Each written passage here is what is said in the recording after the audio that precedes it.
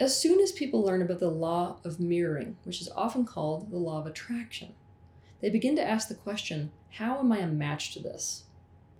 They ask this question because they start to recognize that their own consciousness, I should say the frequency of their own consciousness, is attracting in or inviting in people, places, things, and experiences that vibrate at a like frequency.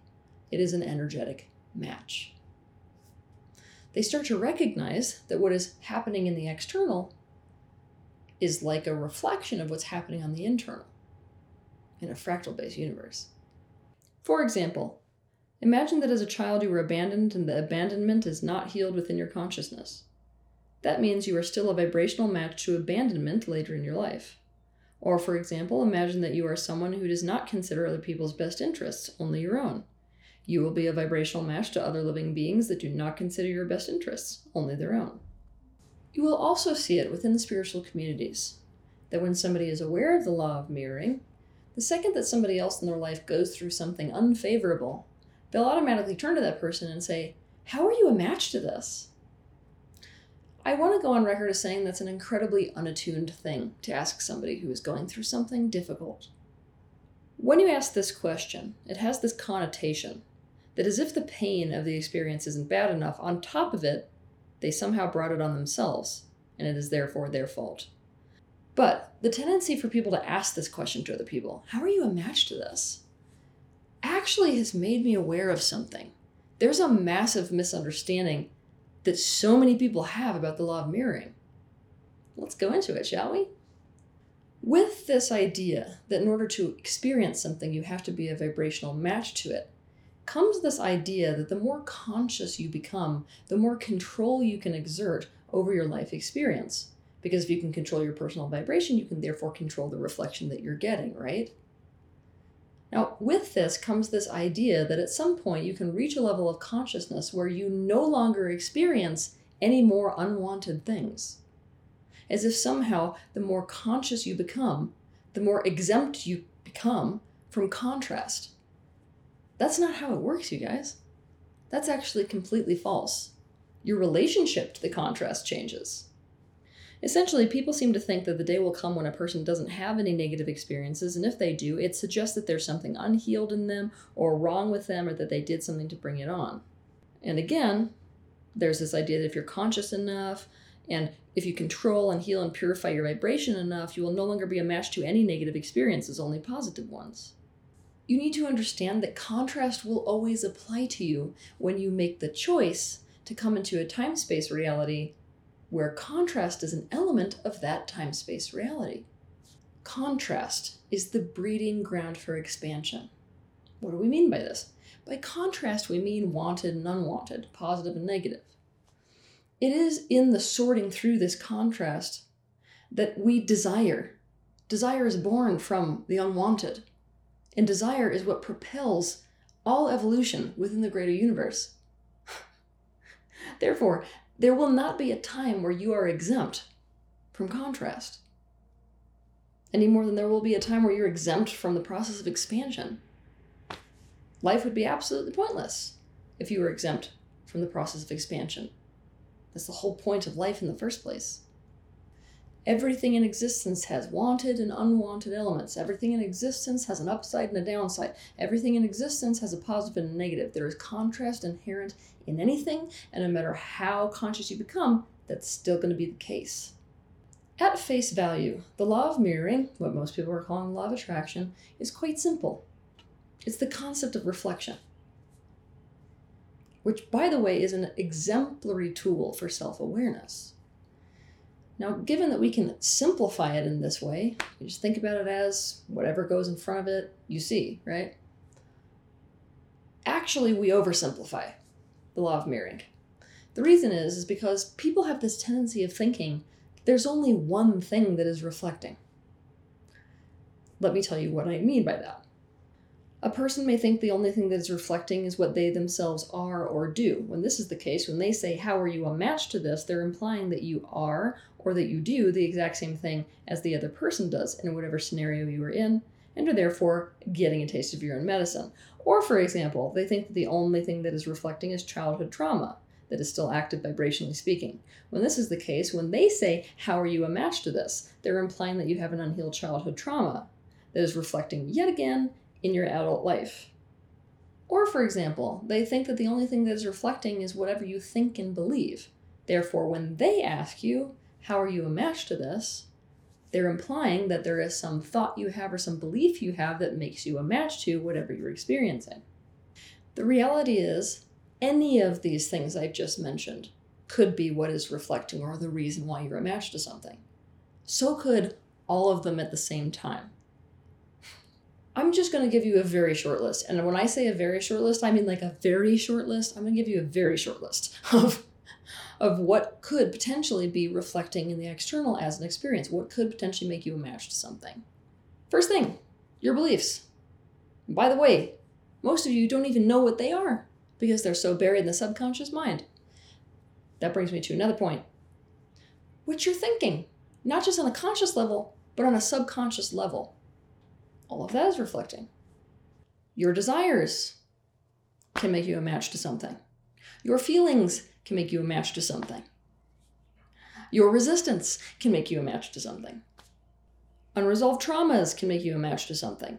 Positive memories can make you a match to something. Ancestral patterns can make you a match to something. Personal truths can make you a match to something. Guess what? So can lies you tell yourself and others. Also, things you are avoiding can make you a match to certain experiences. Pre-birth intentions can make you a match to certain experiences. And I want to mention one last thing on this list that should be so much longer. The choices that you make can make you a match to certain experiences.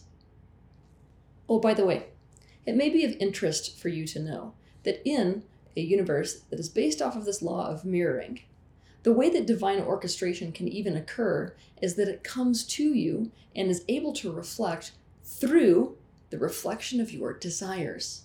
That's the open doorway for universal meddling. But the reason that your life experience being played out on this giant external screen we called life is so varied and so complicated is because there are so many things that are reflecting at one time. Potentially even so many things that are reflecting in one experience. Here's the intention. The intention for somebody who is projecting themselves into a time-space reality that is based off of the law of mirroring, meaning that they have committed to self-awareness, is a 1-2 step. The 1 step is, I'm going to step in front of the mirror, I'm going to notice the reflection. I'm going to go into a state of pure perception. Ah, I see the reality. That's step 1. Step 2 is, based off of seeing the reality, I'm going to give birth to what I would desire instead. And by virtue of focusing on those things, I will change the reflection in this mirror. I will know whether I changed it based off of what is happening in the external environment. External. However, a lot of people are not doing this 1-2 step. In fact, in the spiritual community, you have 2 pretty distinct camps. You have people over here on this side that are using this law of mirroring or law of attraction to simply become aware, and then they're not really actually taking what they're becoming aware of and consciously creating. And by not doing so, they're stuck in pain and are cutting themselves off from the potential to be happy. And all the way over on this side, what we have is our bypassers. These are people who are completely foregoing step 1. They are not looking at anything so as to become aware. They're not looking at the reflection. It's not about that. They're going to instead ignore it all, go into a state of denial, and then say, you know what? I can create whatever reflection I want to create. It's not about self-awareness. It's not about awareness at all. It's just about creation. And therefore, I am going to focus on what I want to have be true and watch the reflection change as a result of this. Why is this so dangerous? Because with the awareness, you create drastically different things. Okay, so that was my soapbox moment. Sorry, you guys. That was my soapbox moment about the fact that there are these 2 distinct camps that are forming within communities that are aware of the law of mirroring. And we really need to get rid of these camps and really recognize that the law of mirroring was meant to put those who are part of this construct in a 1-2 step type of experience. All this being said, there's something that you need to accept, and I mean powerfully, once you have already accepted that there is contrast inherent in anything. And that's that the choices you make, whether those choices are conscious or subconscious, will line you up with specific unwanted and wanted experiences. There's contrast that's going to come with any choice you make. And oftentimes the only way to guarantee that you will not experience a certain unwanted thing or a certain type of contrast is to make a different choice altogether. And this is something that a lot of people are not seeing when it comes to the law of mirroring. For example, making the decision to participate in life on planet Earth, you are going to experience gravity. Or for example, making the choice to be a surfer means you are going to get cold and wet. Or for example, making the choice to be in the public eye means you will experience projection, be critiqued, and be judged. Or for example, making the choice to be a parent means you are going to experience the pressure of the well-being of another life depending on you. Now, using our analogy, I'm not saying that if you are a surfer, you should realize that choosing to be a surfer means you're just going to be cold and wet. You should just accept that, and that's just the way it is. No.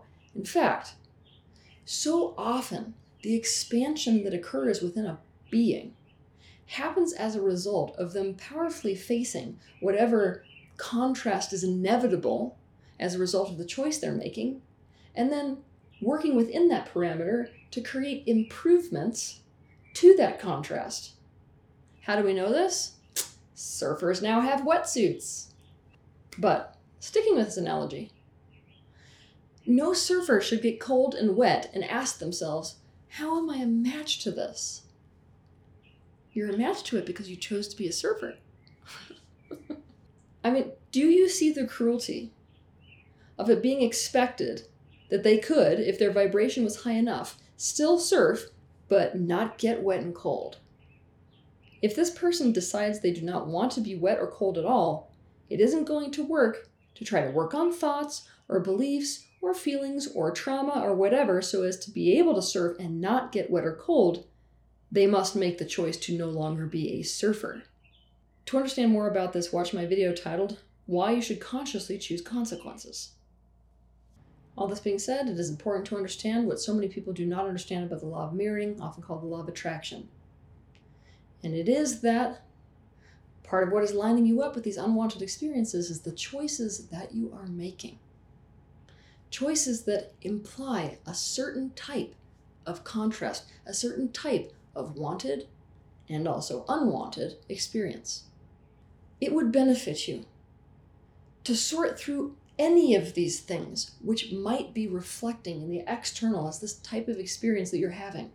Whatever might be making you a match to the person, people, places, and experiences that you are having. But don't forget to consciously consider what you are experiencing simply because you have made a choice for a specific thing, and that comes with specific set contrast. And don't forget, if you're in one of these situations where a choice you have made makes you a match to a certain set type of unwanted experience, oftentimes the only way to not experience that is to make a different life choice entirely. Have a good week.